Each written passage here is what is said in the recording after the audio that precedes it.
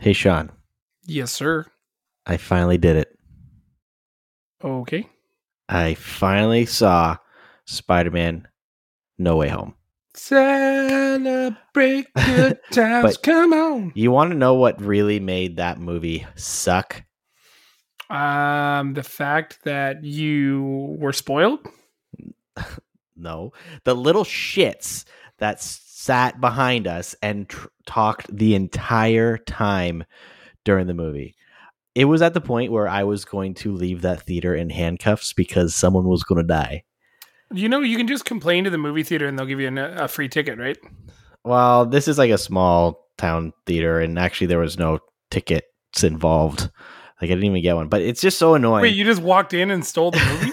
No, I paid money for the ticket, but they didn't hand me anything like physically saying that I paid. But it's just so frustrating when you go to see a movie and things just finally open up and there's these kids there that just act like they're in their mom's basement and just talking and laughing the whole time. I have never been so angry during a movie. Do you know what would make you less angry? What's that? This episode of the Scene on Screen podcast.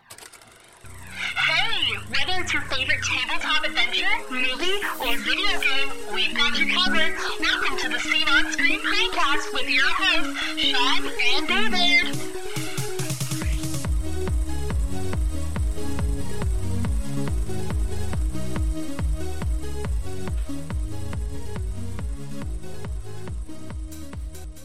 Welcome to the Scene on Screen podcast, where David gets annoyed at little kids and doesn't do the right thing and just get new tickets handed to him. Well, you can't just do that. Okay, well, so you can. Like I went, we went to like the Power Rangers when it came out. You know, the one with Elizabeth Banks, like in the new one. Yeah. And there was this sassy lady behind us with her boyfriend, and she clearly went there because he wanted to go. And she was like, "Who's that? Oh, yo, go guy, go! Yo, yellow Power Ranger, what's up?" It was so fucking annoying. But we got our tickets refunded, so it was okay. But that's at like a Cineplex or something, like a large chain, right? Yeah, essentially you just say, "I had a very terrible time." Well, I didn't want to be that guy. You know, it's a small theater. And like I still enjoyed the movie, but I did have to turn around a few times and rather loudly tell them, "You guys need to stop talking right now." And, you know, I had to give those glances back there, but like it was ridiculous. You know, like parents, train your children better.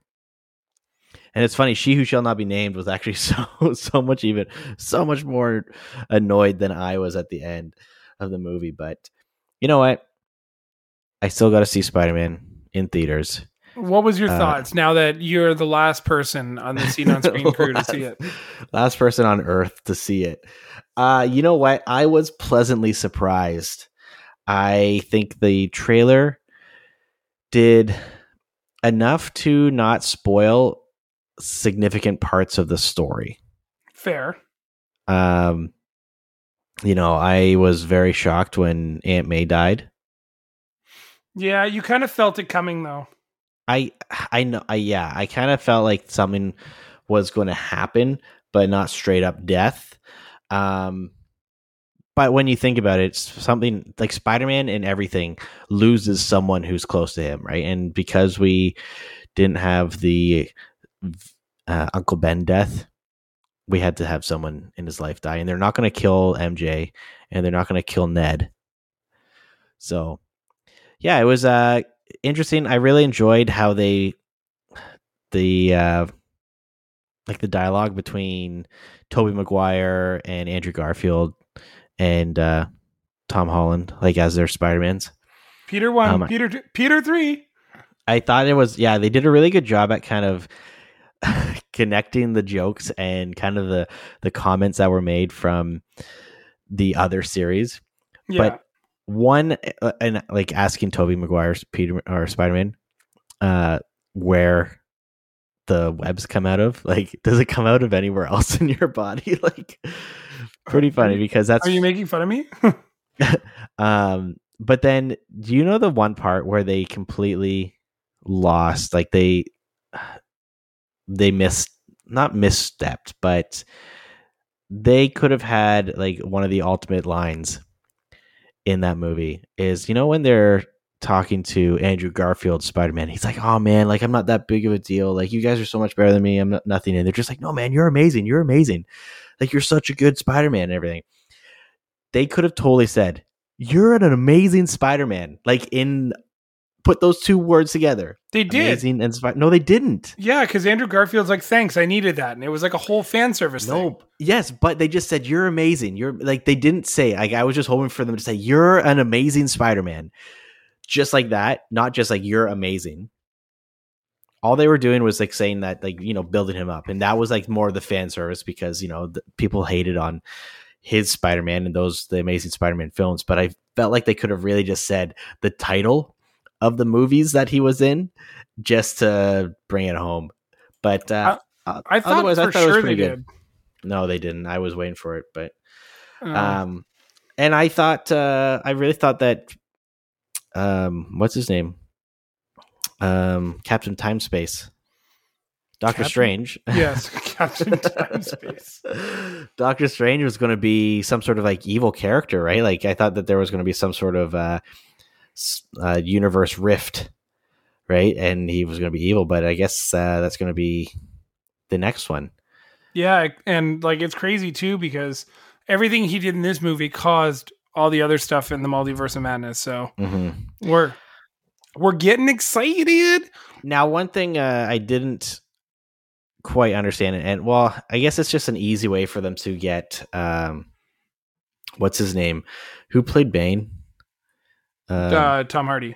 Tom Hardy's Venom into this universe was the way that they did that was kind of weird.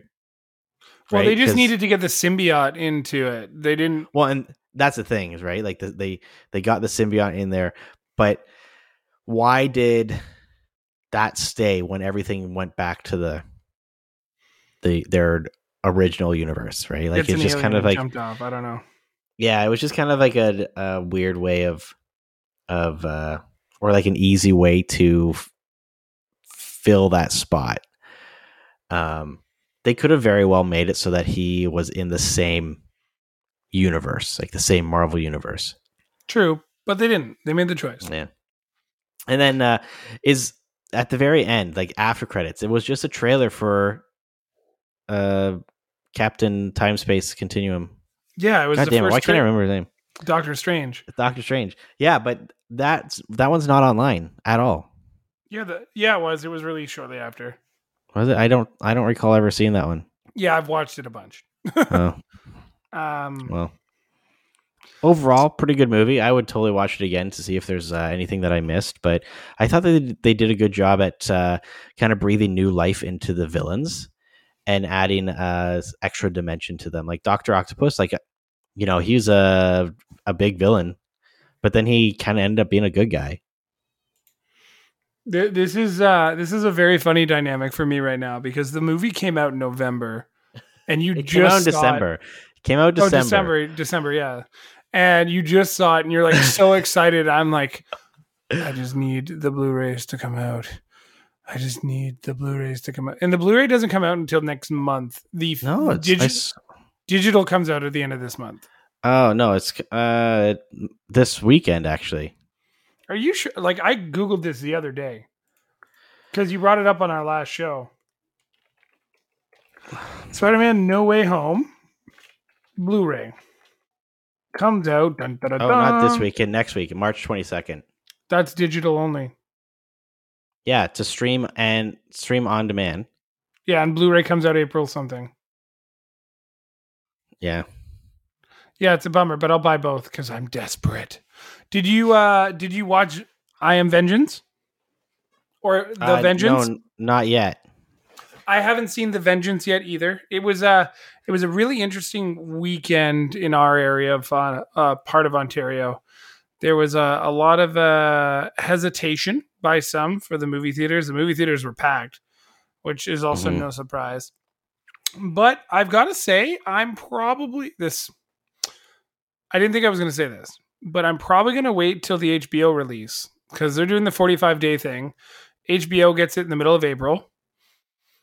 Really? And there's a reason why. Because I had two separate friends tell me that the movie is good, but it's too long.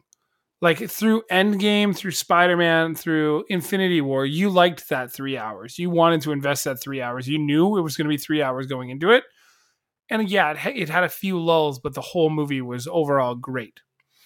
Apparently, the final act of Batman, you're kind of hoping the movie ends. And I heard this from two different people who don't even know each other, which makes it even funnier. But it's like, yeah, the first two acts are really, really good, really strong. And then the third act, you're kind of like looking down at your watch being like, if I go to the bathroom now, will I miss much? Or can I just like, can this just end? I felt that way with The Desolation of Smaug. Like, I just found that movie so long that I was like, if I just get up and go to the bathroom, what am I going to miss? Mm-hmm. You know? Mm-hmm. So, I know that the kind of like you, the reviews are kind of mixed. Either people are saying that it's great, or they're saying like, whatever, it was okay, you can wait out. So right after it released, I sent you a snippet of a guy I know who is probably the biggest DC fanboy I have ever met. This is their review. Oh boy. The Batman was a masterpiece. And okay, just remember, this is the same person who thought that Wonder Woman 1984 was the greatest superhero movie ever made. You remember that? Yeah. So, yeah. Okay, go on. I'm just, I'm already like worried, but yeah. Okay, so the Batman was a masterpiece. From start to the epic climax, this film is the best edited / directed / shot comic book film ever made. Originally, what I considered to be the only best Batman films was the Dark Knight trilogy, but what Matt Reeves has done with this interpretation of the character is not only faithful, but the most well-cared movie made from either Marvel or DC Comics. The Batman is pure crime-solving drama with the most intense action scenes filmed, not to mention the cast to this day. The one and true Batman is Robert Pattinson. This is the must-see movie / comic book movie, not only for the year, but of all time. Now I need to see it again soon. Isn't this the guy who said the same thing about the original Justice League and then the Zack Snyder Justice League? Yes, exactly. Right. The Suicide Squad. Yes. But he's always been like a very like DC fanboy. Mm-hmm. Right. And this would be this. Right. Which is really funny. But into contrast, so this is the thing. Someone else that I know who is a little more well-versed, I would say, and able to look at these things more critically, said this: I went and saw the Batman tonight. It was ... decent. Was way too long and had a lot of unnecessary scenes and characters that felt crammed in just to be there for people to say, oh, it's so-and-so. Robert Pattinson did a great job as Batman, but what was there of Bruce was kind of lacking. Though I do like the idea of a bit more of an unhinged Bruce compared to a composed philanthropist. I would have liked to see him fleshed out a bit more. The main issue is when they try to go dark with it, but never fully commit, and it kind of takes away from the events that happen. Lots of big things happen, but never feels like there's any actual consequences from them. I think I'd watch a sequel, but no interest in watching this one a second time. So just from those two responses, you know, you have like it's like on one end or the other, like one extreme. And I wouldn't even say the other one is extreme to the other one. It's like middle of the ground, right? Like he's not saying that it's a bad movie, but there's a lot of issues with it, just like any other superhero film. But I find more so with the DC movies. If you look at a lot of the other DC movies, and I would say maybe not so much the Christopher Nolan Batman trilogy, because they didn't introduce a lot of characters all at once just to introduce them, right? Yeah. But a lot of the other Batman movies that they've done, or even the DC movies in general, they would introduce all of these characters really quickly just to have them in there so that maybe they can do something with it later. Well, I think that's what happened. Sorry, that was like an issue with with Affleck's Batman, right? And then because they were trying to build up the Justice League just to combat against the Avengers, but instead of doing it over the course of like 5 or 6 movies, they did it over the course of 1.5 movies. Right? True. So you lose a lot of, I don't know, context and character building, and then it just feels rushed and crammed and just overall not very good. Yeah, the key word that I'm seeing in a lot of reviews are too long, way too long.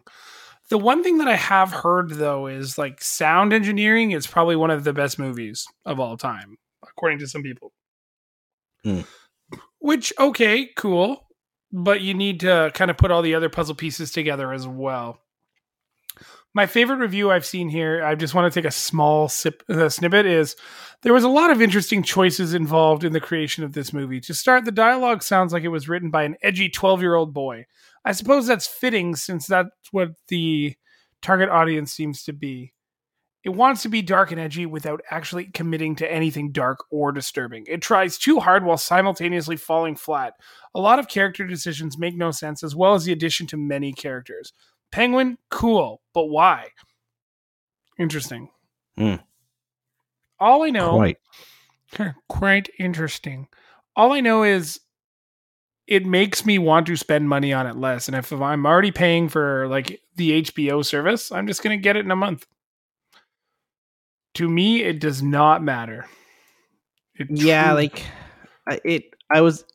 don't know.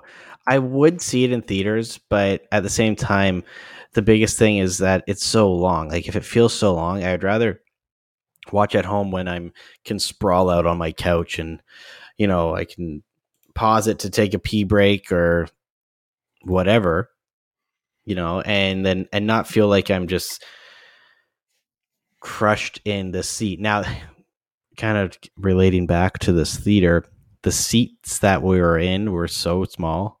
Now I know that they updated the seating, but I feel like they updated them in the bigger theaters because there's 3 screens there. So we were in like a smaller mezzanine theater, and the seats, I swear to God, if someone was sitting on my right side, I would have to sit. Like if our listeners at home, if you're sitting down, sit with both of your arms in between your legs. That's how I would have to sit for the entire movie. Yeah, not fun. And especially if you're trying to eat popcorn and stuff like that. So I don't know if I would want to spend almost 3 hours sitting in a chair like that watching the Batman. But if what you say is true, and it will be available to stream online in 45 days, then you, Sean, have gained my trust. Well, I've always had your trust.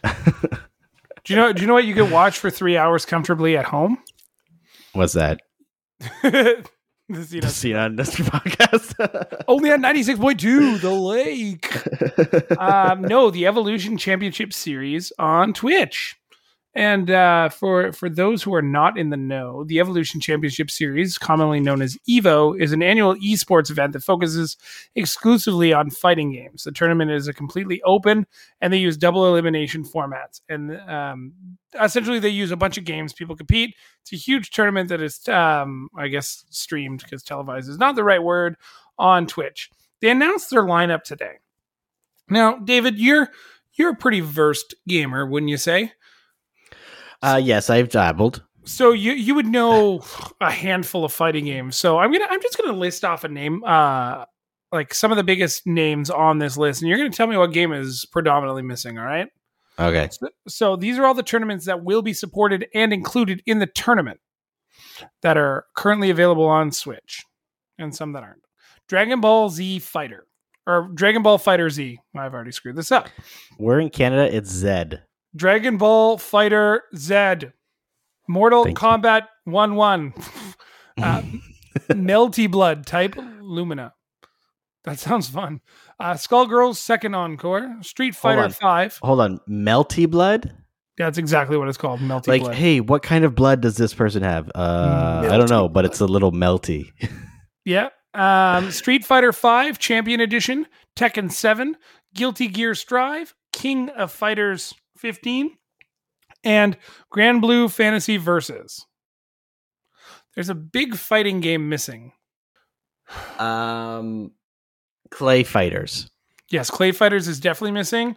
But for those not living under a rock or think Michael Keaton stars in these games, it's Super Smash Brothers.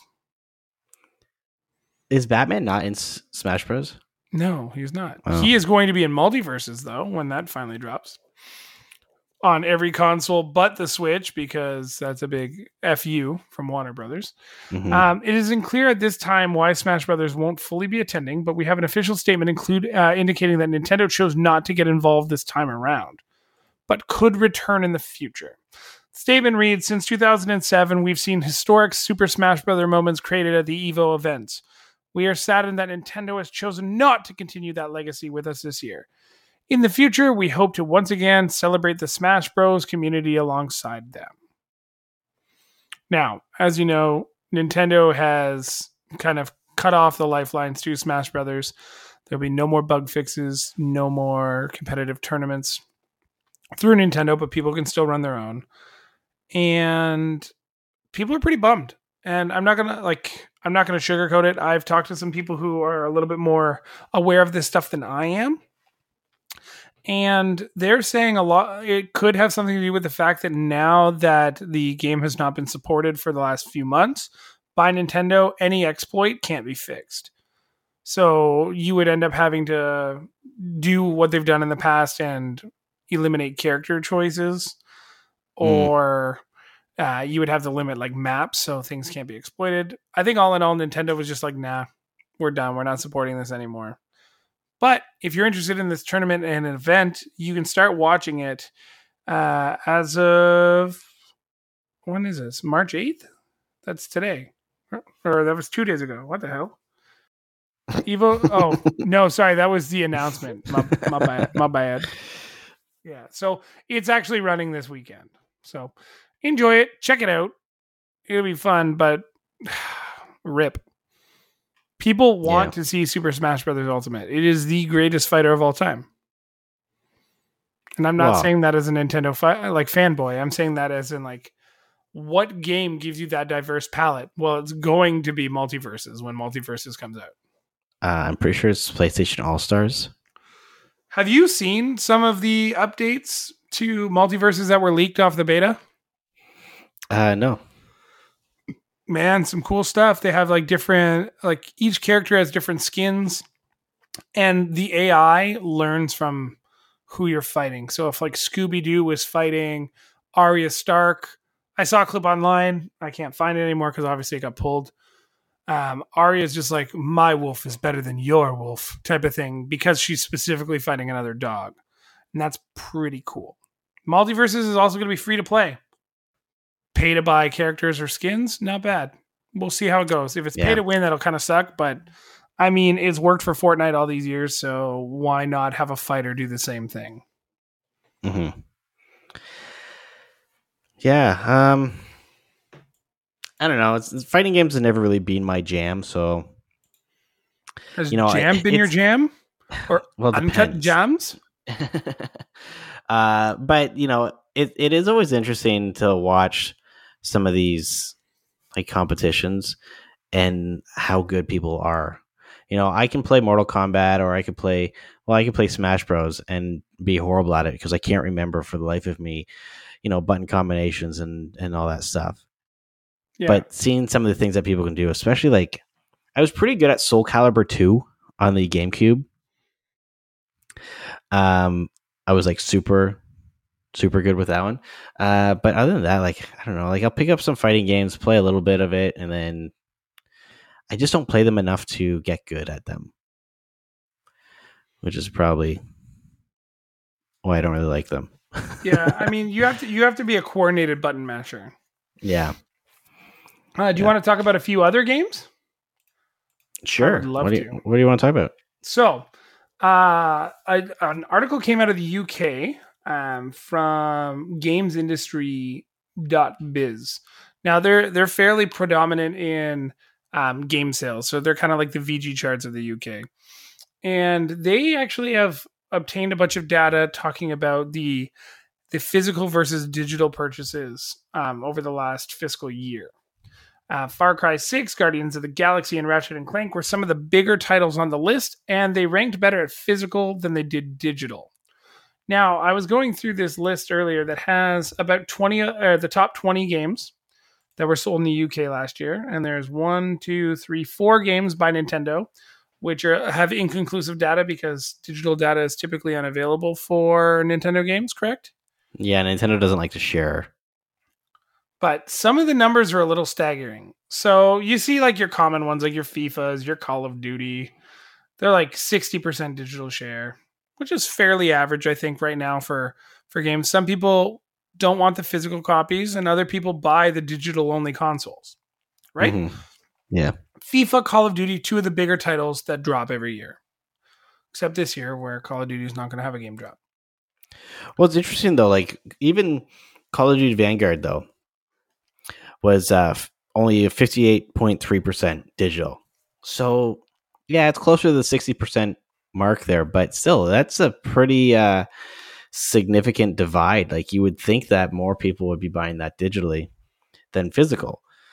But it's almost 50-50.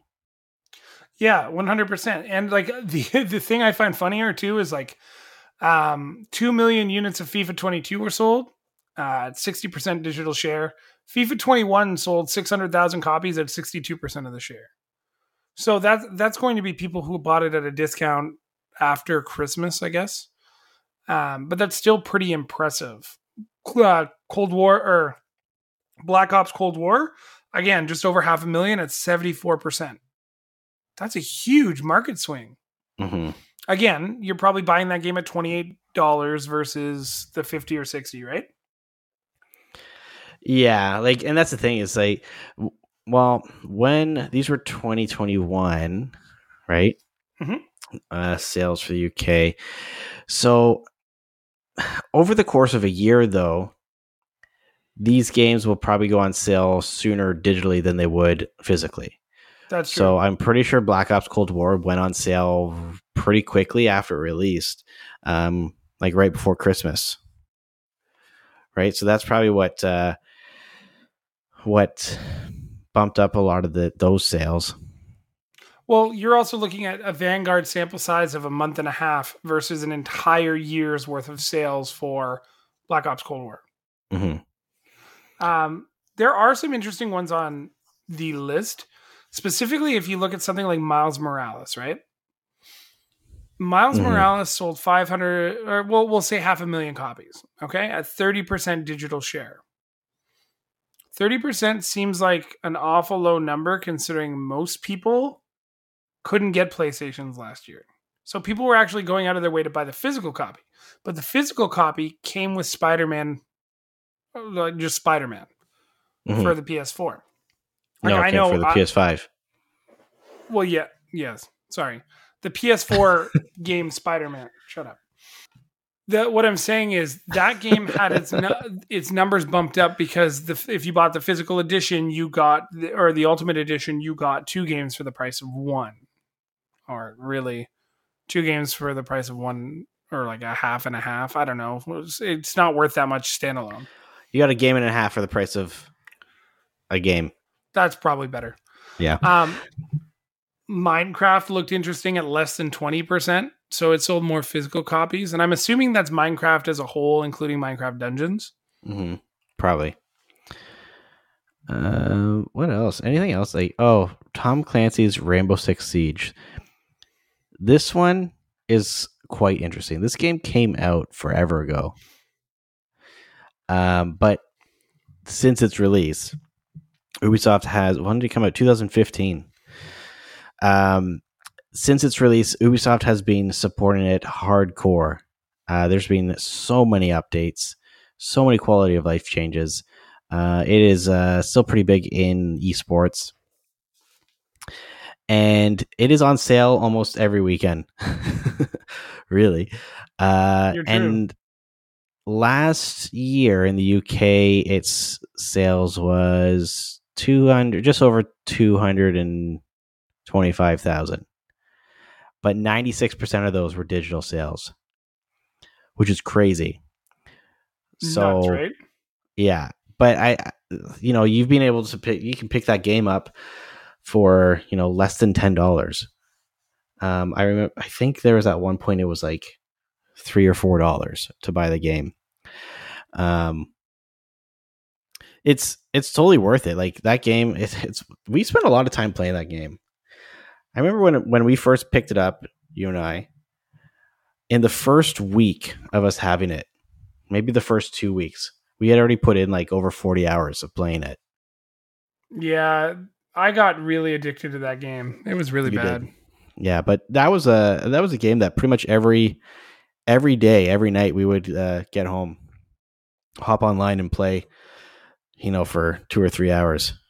Yeah, the thing I found about that game too is like once you fell off, you fell off. Like I would just stop playing for long periods of time. The thing I find interesting about games like Rainbow Six, Far Cry 6, Red Dead, the Call of Duties, the FIFAs, is they're multi-platform and they're getting that kind of digital share percentage. Because this doesn't tell me whether or not it's PlayStation or not. Well, it wouldn't because there's Nintendo games on the systems. But then you look at some of the ones that were released solo and you're like, wow, that percentage kind of sucks. Like 18% of digital on Ratchet and Clank. I know a lot of people were buying the physical copy because it was technically a launch title.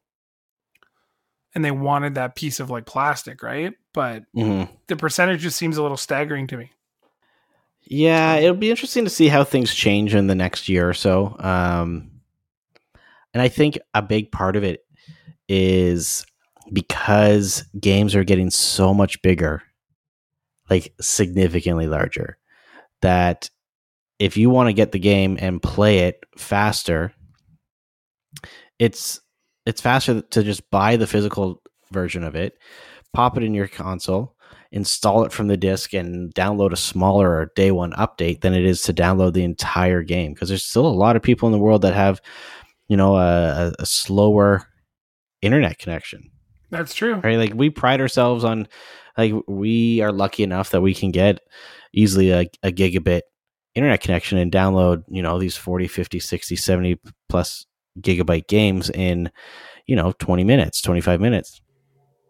But, I see it all the time on Reddit where, a day one patch of, 30 gigabytes and someone say, well, you know what, like I still have a bandwidth limit, or, I have a 5 megabit, I'm on DSL still or something like that. Right. Where it's going to take them days to download this game.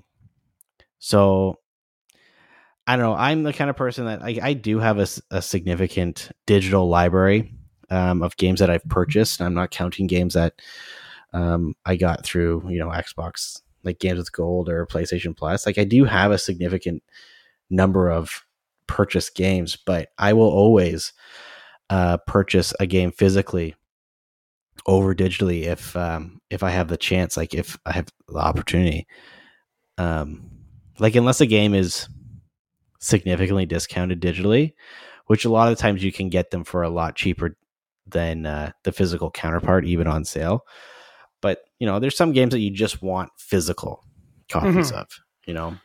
I agree. Like there's some that you want to collect, and that's usually a great thing.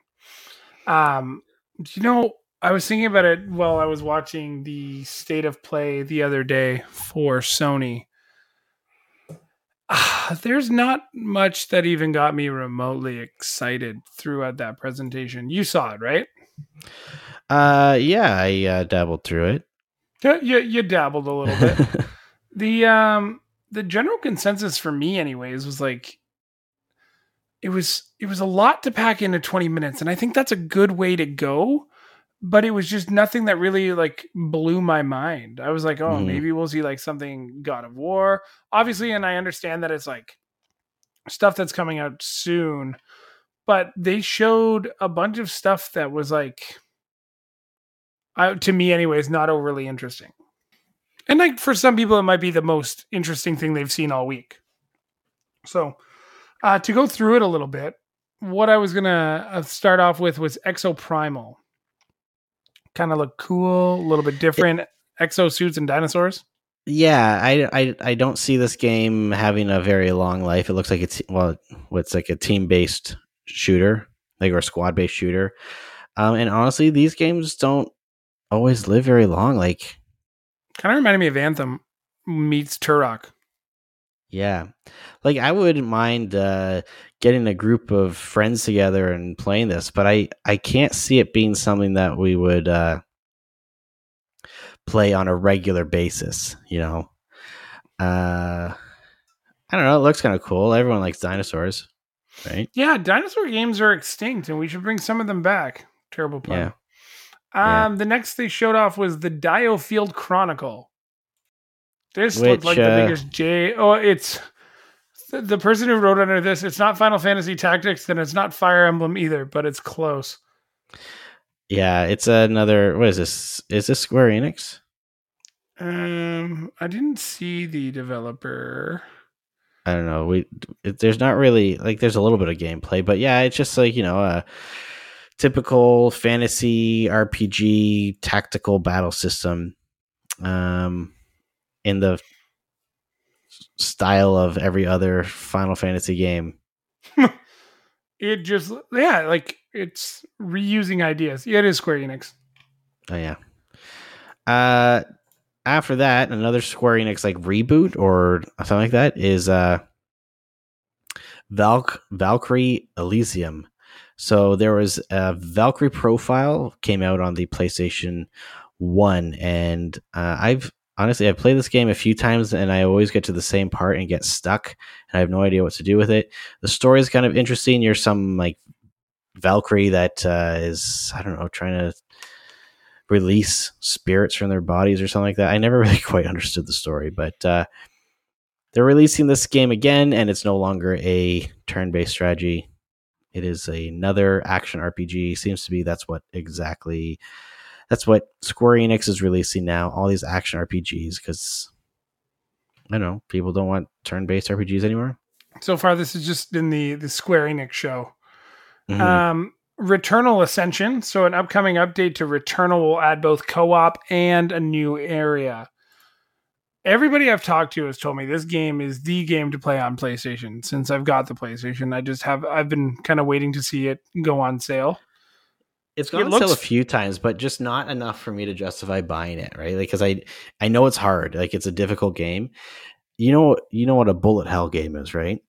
Well, essentially, you just shoot. It's like Doom. You just keep shooting until you shoot No. So a bullet hell game is like those arcade like shooters, where you like your ship is flying in one direction and the enemies come down and you have to destroy them as they fly in. Yeah.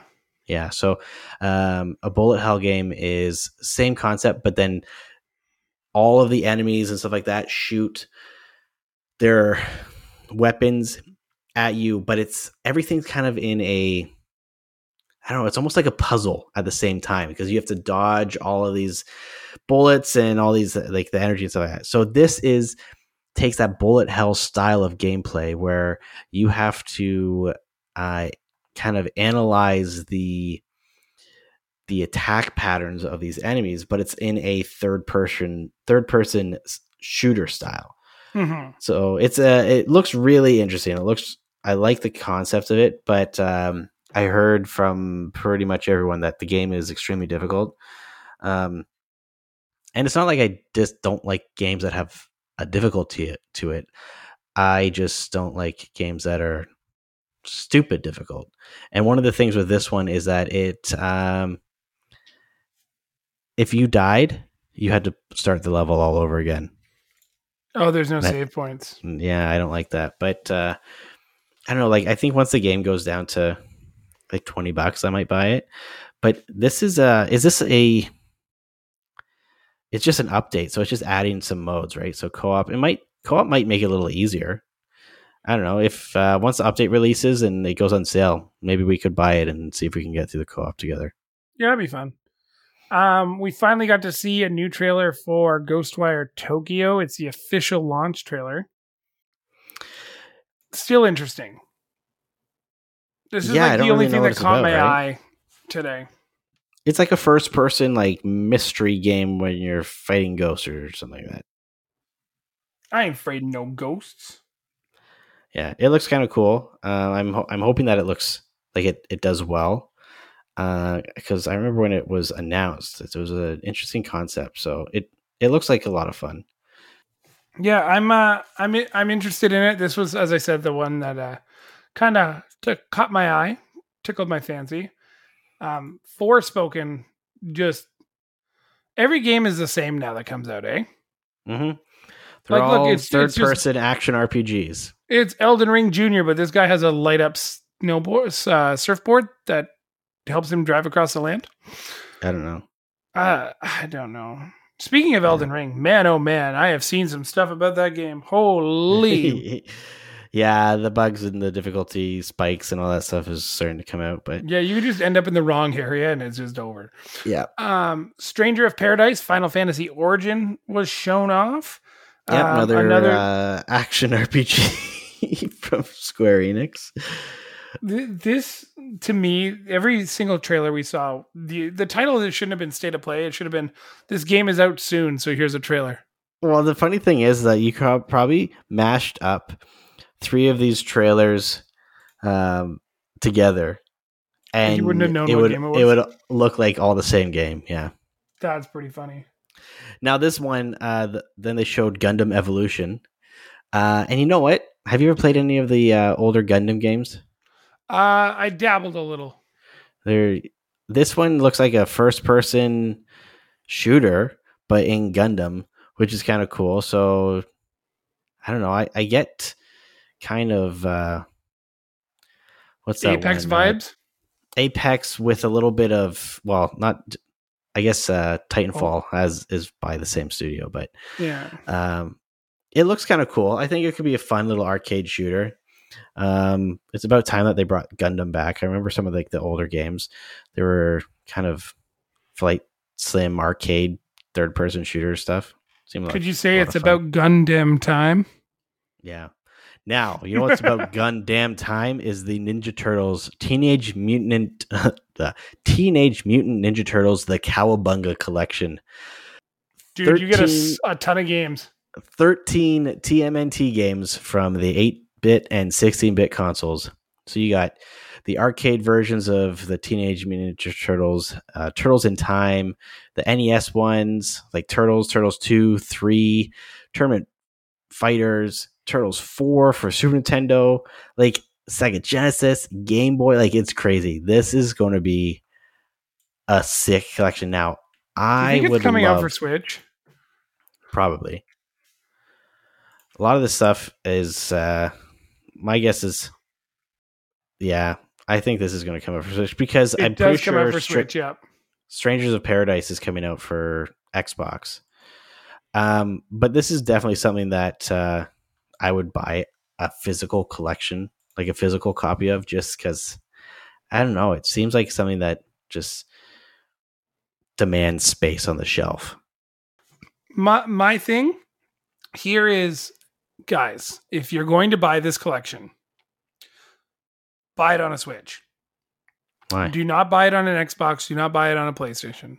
Buy it on a Switch. Why? Because the controllers will feel a little bit better, even if you're using just a Joy-Con. B, you could probably use a Super Nintendo controller to play all of these games. Oh, that's true. And C, it's going to look like shit on your Xbox or your PlayStation. It's going to look like badly, it's going to look the same regardless of what system you're playing it on. If you're playing on a 55-inch TV, yeah, if you're playing it on your handheld Switch, it's going to look gorgeous. Yeah, this and game you can play online. I would love to buy this, but I will only buy it for the Switch. All right, I'll buy it on the Switch, and then we can play through Turtles Through Time or Turtles in Time. Sorry. Last time you and I played Turtles in Time, we lost. Yeah, I'm pretty sure we also were like 6 beers down. Yeah, we did drink a lot that day. Yeah. I think Speaking of giant mutated monsters. Oh, yeah, this is the last one. The art looks cool. No, there's a few more. Is there? Oh yeah, shit. I'm stupid. Gigabash. This, you know what this reminds me of? If Digimon were destroying small little maps. A little bit. But Rampage. You remember that game? Oh, yes, I do. It looks kind of fun. This looks kind of like Rampage, where instead of there was the one where you're like fighting each other, but this is kind of like a more arcadey take on like Godzilla and like big battles and stuff like that. I don't know. It looks kind of cool. I don't know. We'll probably try it a little bit, but meh. Well, JoJo's Bizarre Adventure: The All-Star Battle. Huh. Yeah, it's a fighting game. The game was originally released on the PlayStation 3 way back in 2013, but this is a significantly updated version. JoJo's Bizarre Adventure is like an anime. I've never seen it, but apparently it's pretty good. Interesting. Well, so should I check this out? Probably not. Probably not.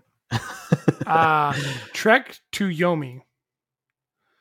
Oh, is it this kind of looks like what's that game that everybody's playing right now? Like Sifu or whatever? Sifu, yeah. It kind of looks like this War of Mine mixed in with Ghost of Tsushima. But it's like got that 2D platformer feel at a 45-degree angle. Mm-hmm. If it's all black and white too, that'll be really cool. This would be something neat to play. Yeah, I feel like it's looks like a Akira whatever. I forget the Akira Akira Kurosawa. He's a Japanese filmmaker. He made he was like very famous for making a lot of like epic samurai movies. Mm-hmm. From like in the late 50s to mid 80s. Like Seven Samurai is probably one of those more popular one. Ran is a movie that he did, and it's a rendition of a Shakespeare story, Shakespeare's King Lear, and it's like a Japanese take on that with like epic battles and stuff like that. But yeah, Trek to Yomi kind of feels like it was modeled after those types of those old samurai films. Mm-hmm. It looks interesting, and based off the trailer, it does look like it's all in black and white. But there might be an option to play it in color, like Ghost of Tsushima has. You can have like a classic film look, so the whole game's in black and white and stuff like that. Yeah, it looks interesting. Now, before we get into the highly dropped trailer of this week, I just wanted to quickly note that Lego Star Wars did confirm the Skywalker saga is receiving 2 DLCs on day one, Mandalorian and Rogue One. And it is wild the amount of content that they're getting. 2 packs will be available to everyone when Skywalker Saga launches on April 5th, including characters from the first season of Mandalorian and Solo, a solo Star Wars story. The former includes 5 characters, including the Mandalorian himself, who comes with a non-playable Grogu, Grief Karga, Cara Dune, IG-11, and Quill. I don't remember that name. My bad. He was the guy that trained him how to ride the things. Oh, okay. Remember, he died and everyone was really upset. Yes, they should stop killing characters that we like. She who shall not be named cried.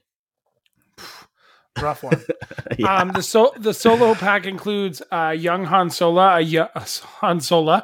Words are hard for you. I know. I'm struggling today. Young Chewbacca, young Lando, Kira, and Tobias Beckett. Not bad. Then 2 further DLCs are going to come out on April 19th and May 4th, respectively. Those are going to be classic character packs, which are going to have Luke, Leia, Han, Darth Vader, Lando. And there's a trooper pack that's going to include a Death Trooper, Incinerator Trooper, a Range Trooper, Imperial Shore Trooper. Oh, there's lots of stuff. And on April 19th, even more crap is going to come out. You get Rogue One characters like Jin, Bodhi, Cassian Andor, K2SO. And on the May 4th one, you will get Ahsoka Tano, Boba Fett, Bo-Katan, Fennec Shand, and Moff Gideon. And you get Hunter, Wrecker, Tech, Crosshair, and Echo. This game is going to be fucking legit. There's going to be a ton of characters. Do you have it pre-ordered? I did. I got my little Carbonite keychain and my little X-Wing. Wait, where'd you get the Carbonite keychain from? GameStop. You get a Carbonite, it's Han Solo and the Carbonite, and you get a Luke's X-Wing, I think. Yeah. Yeah, I got to get that pre-order set up just so I can get one of those bonuses. Yeah, I'm super stoked. That comes out in a month. And I'm going to play the absolute shit out of that game. Which system did you get it for? I got it for Xbox. Now, I'm glad it's backwards compatible. Like, it's compatible with both systems, because I might actually play it on both Xboxes and use cloud saves. Solely because in the living room, if we play 2-player, Krista likes playing the Lego games, right? So she likes, like, we play Lego Harry Potter, Lego, what's it called? The Lego movie one. We've been playing through those, and she seems to really enjoy that. So this will be another fun game that we can play together. You notice I didn't say Obi-Wan Kenobi. Obi-Nobi Kenobi? Obi-Nobi Kenobi.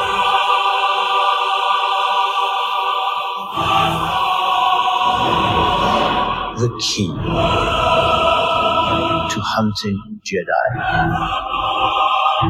is patience.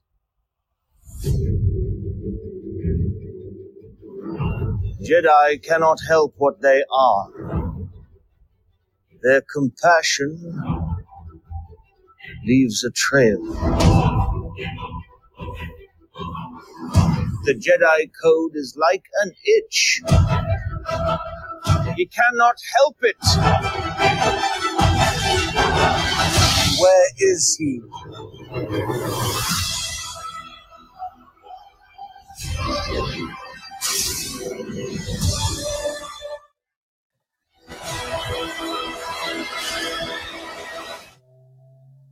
Hello there. Hello there. I wish. That was the only thing that was missing. I know. Oh my God. So the Star Wars Obi-Wan Kenobi, well, I guess it's just called Kenobi, trailer dropped earlier this week, and it looks phenomenal. Now, for people who listened to our episode with Jay Bartlett, it's called Obi-Wan Kenobi. Is it? I thought it was just called Kenobi. Looking at the title sequence right now. Okay, well, whatever.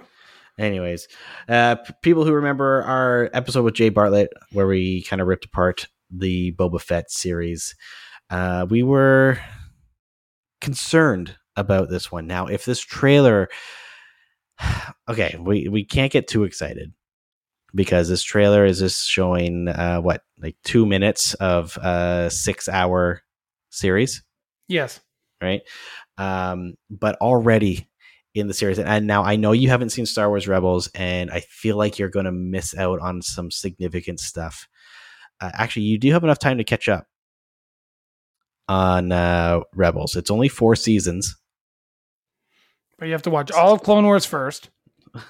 You don't have to watch all of Clone Wars first. I don't think. It's not. So, like, Rebels takes place a significant amount of time after Episode 3. So there is, I guess there is some connections to Clone Wars with Ahsoka, and Anakin and Darth Vader and all that stuff, but not a significant amount. It's more of like the beginning of the rebellion. But this is where, and I know you had said it showed like Darth Vader or something like that. Well, it's not Darth Vader. That is the Inquisitor. Yeah, and I was like, wow, they did him real good. Well, it's because he didn't have a helmet on. That's how I knew that it wasn't Darth Vader. No, well, and they had Inquisitors in Star Wars Jedi Fallen Order, right? So we've already seen the Inquisitors in the games, but I have a feeling that some of these are the same ones from Rebels. I could be mistaken, but I don't know. I think it's cool that, well, Star Wars has created I don't know. It's like the opposite, like the dark side of a gray Jedi, right? Like Ahsoka isn't officially a Jedi, but she's a Force sensitive user and she can use the Force and she can control lightsabers. But she's more or less on the good side. Whereas, the Emperor they purged the world of, or the galaxy of Jedi, but then Vader in some of the comics and stuff like that started training Force sensitive users to become their Inquisitors. And so they're not straight up Jedis. They can't really use the Force, so to speak, but they are more in tune with it, I would say. So we're going to get to see some of these Inquisitors, I don't know, in full force, right? Like this is probably like 10 years after episode 3. Yeah, around there. Maybe more. I don't know. It's hard to see because they did show a Luke Skywalker as a child. Looks like he was pretending to be in a pod racer.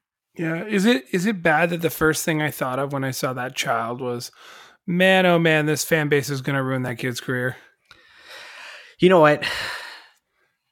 It's a legitimate concern, but I am hoping that there is not a whole lot of that kid in it.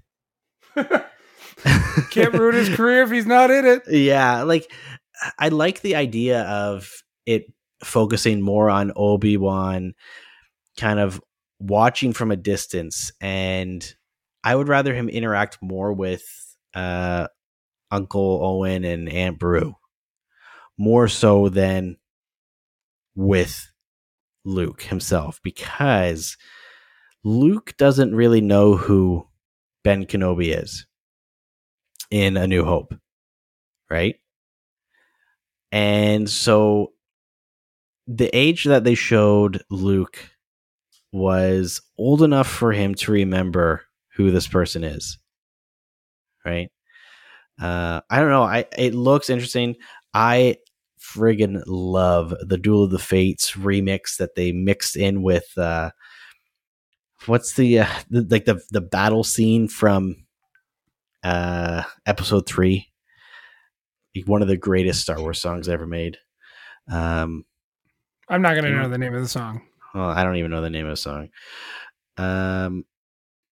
Star Wars. I gotta Google this. It's gonna bother me. What? While you're Googling it, I still have concerns.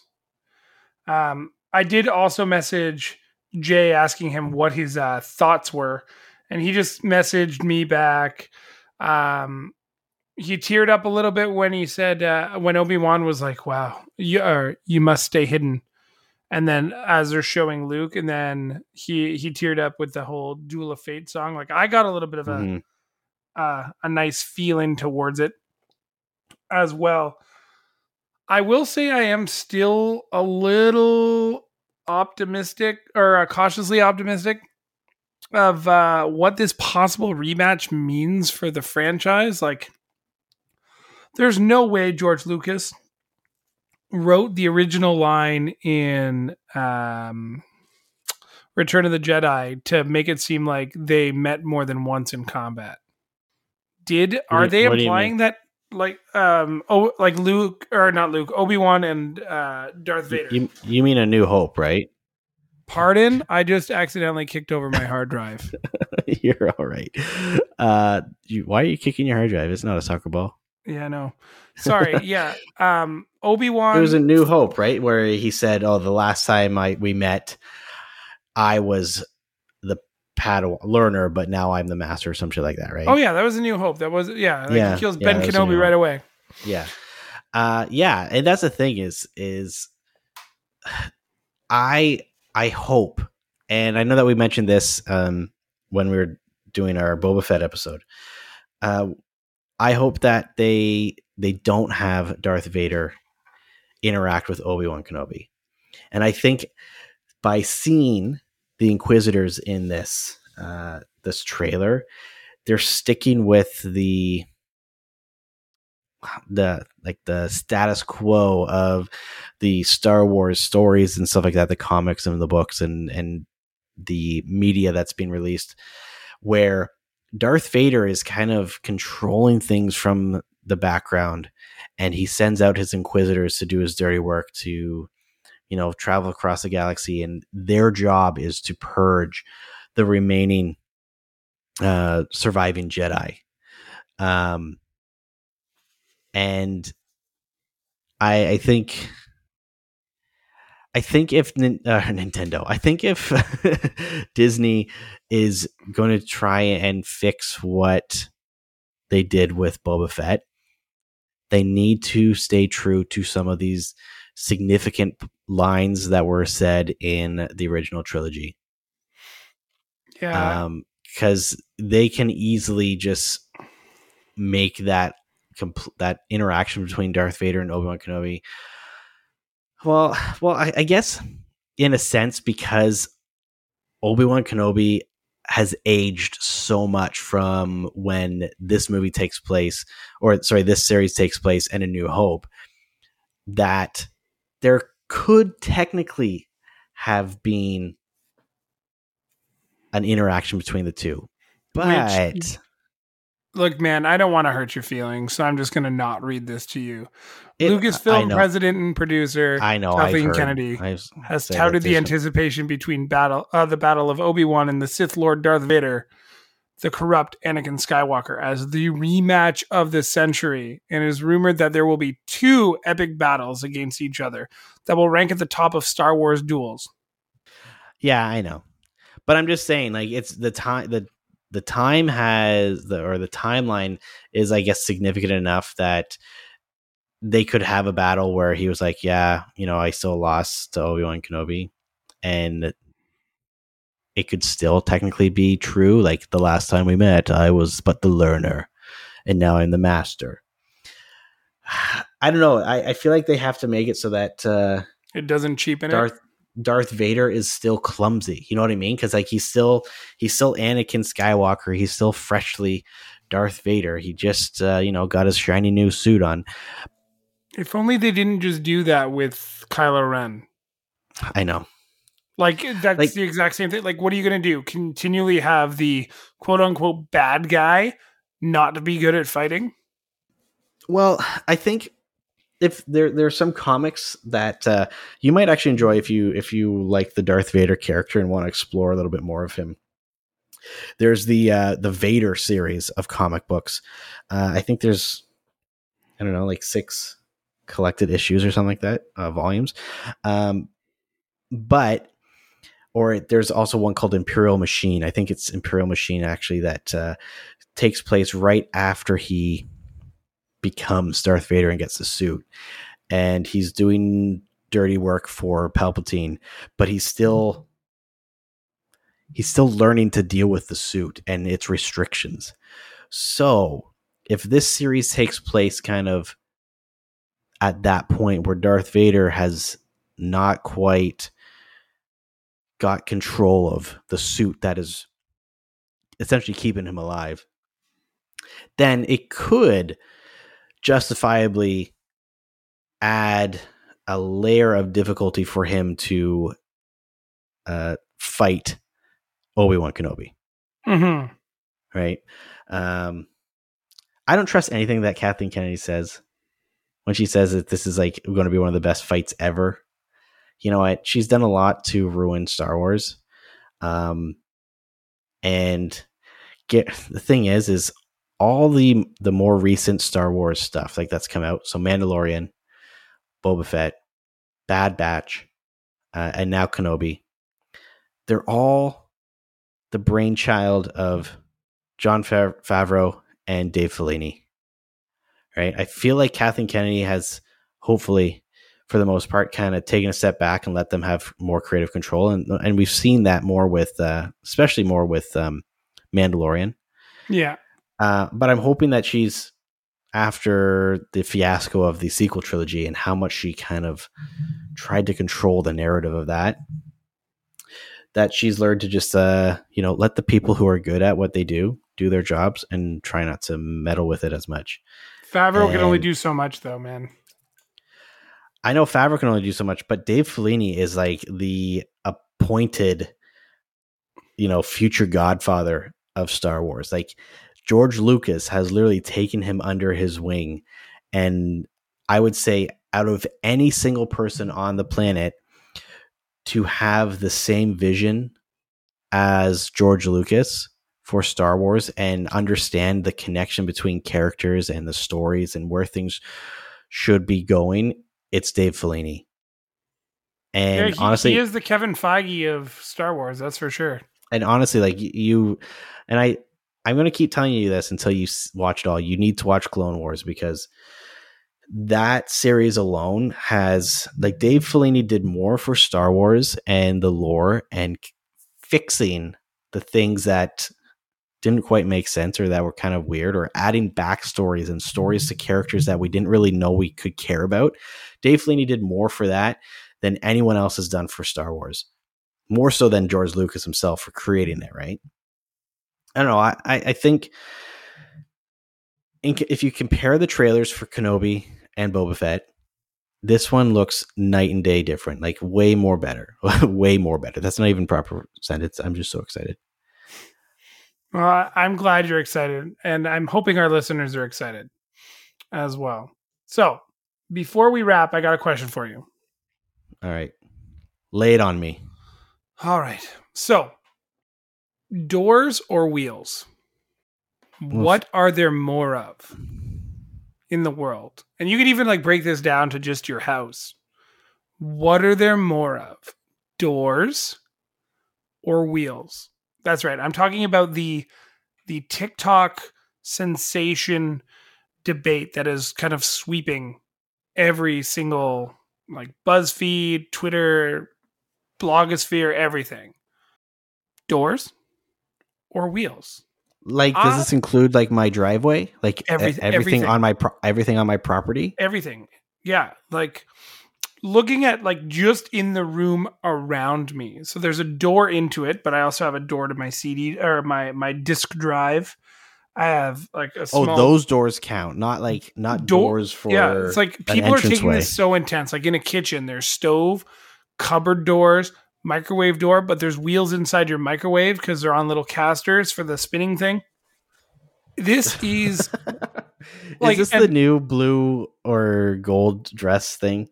Yeah. My logic is I believe it's wheels. And you can look at wheels as... a door has to open for it to be a door. So if you were to look at a toy car, it would have 4 wheels, but 9 times out of 10, the door is not going to open. So that's 4-1. Your car would be evened out. That would be 4-4. A transport truck would be 18 wheels plus 2 spares for the 4 doors on the transport truck. Hold up. Does the trunk and the hood count as a door? Technically, so it'd be 6. So it'd be two doors. More doors, over. Yeah. It's like anything you could possibly think of has probably a door or a wheel. Right? So, yeah. This is a debate. My gut tells me it's wheels. Because a two-door car still has a hood. Still has a hood and a trunk. Yeah, but they're not considered doors. They have to be called a door. You just said that they were doors. Okay. Yeah. Okay. Oh my God. See, right? this is your CD tray. That's a tray, not a door then. Or it could be considered a drawer. Yep. You know what my take is from this? That we need to stop recording podcasts this later. Yeah. It's dumb. This is dumb. All right. Yeah. I'm just trying to see. My vote is... Who's voting doors? Wheels are on everything. I have wheels on my garment rack, makeup storage holder, rubbish bin. Definitely wheels. Yeah, it seems to... Doors by far. Most things have a wheel, or most things that have wheels have a 2-1 door ratio. Okay, like... Internet, help us. I mean, like, if this is the most important topic of the week. I mean... Oh my God. I think it is... Because we're not talking about other things that are happening right now. There's the craziness that's happening in Florida. There's the craziness that's happening in the Ukraine. Wait, what's happening in Florida? the bill. I believe it's called. It's the. I thought that was Texas. I'm trying to think. Say no gay. Say no gay. Yeah. Yeah. Also, really, like, just ridiculous. Ridiculous. For anybody who's an SNL fan, go back to last week's episode of Saturday Night Live, watch the Weekend Update, and watch Kate McKinnon's brain break as she's trying to explain this to people. For people who don't know, Kate McKinnon is a member of the LGBTQ community, and she actually goes on a very well thought out rant, and it's very tasteful, very funny, but it's also very to the point. But I'll check it out. If wheels and doors is what we're talking about right now to distract us from $2 a liter gas prices, I'm for it. There you did it. Now now I'm reminded of the $2 gas. You know, it costs more to get a tank of gas than a video game in Ontario right now. I know, for right? every size car. Right. So now I can use this when I want to buy another video game. Right now, if you work minimum wage in Ontario, it costs 7 hours to get a full tank of gas. The average tank of gas. That's ridiculous. Yeah, it's stupid. Just stupid. But that's where we're ending this one. If you have any comments about what we talked about today, obviously find us on our socials. Find us on Spotify, iTunes, and Google. For myself and David. That's me. He's no cool. He's no cool. He's no cool. I purposely said it that way. Oh my God. Thank you all for listening, and we'll catch you on the next episode of the Scene on Screen podcast. Peace.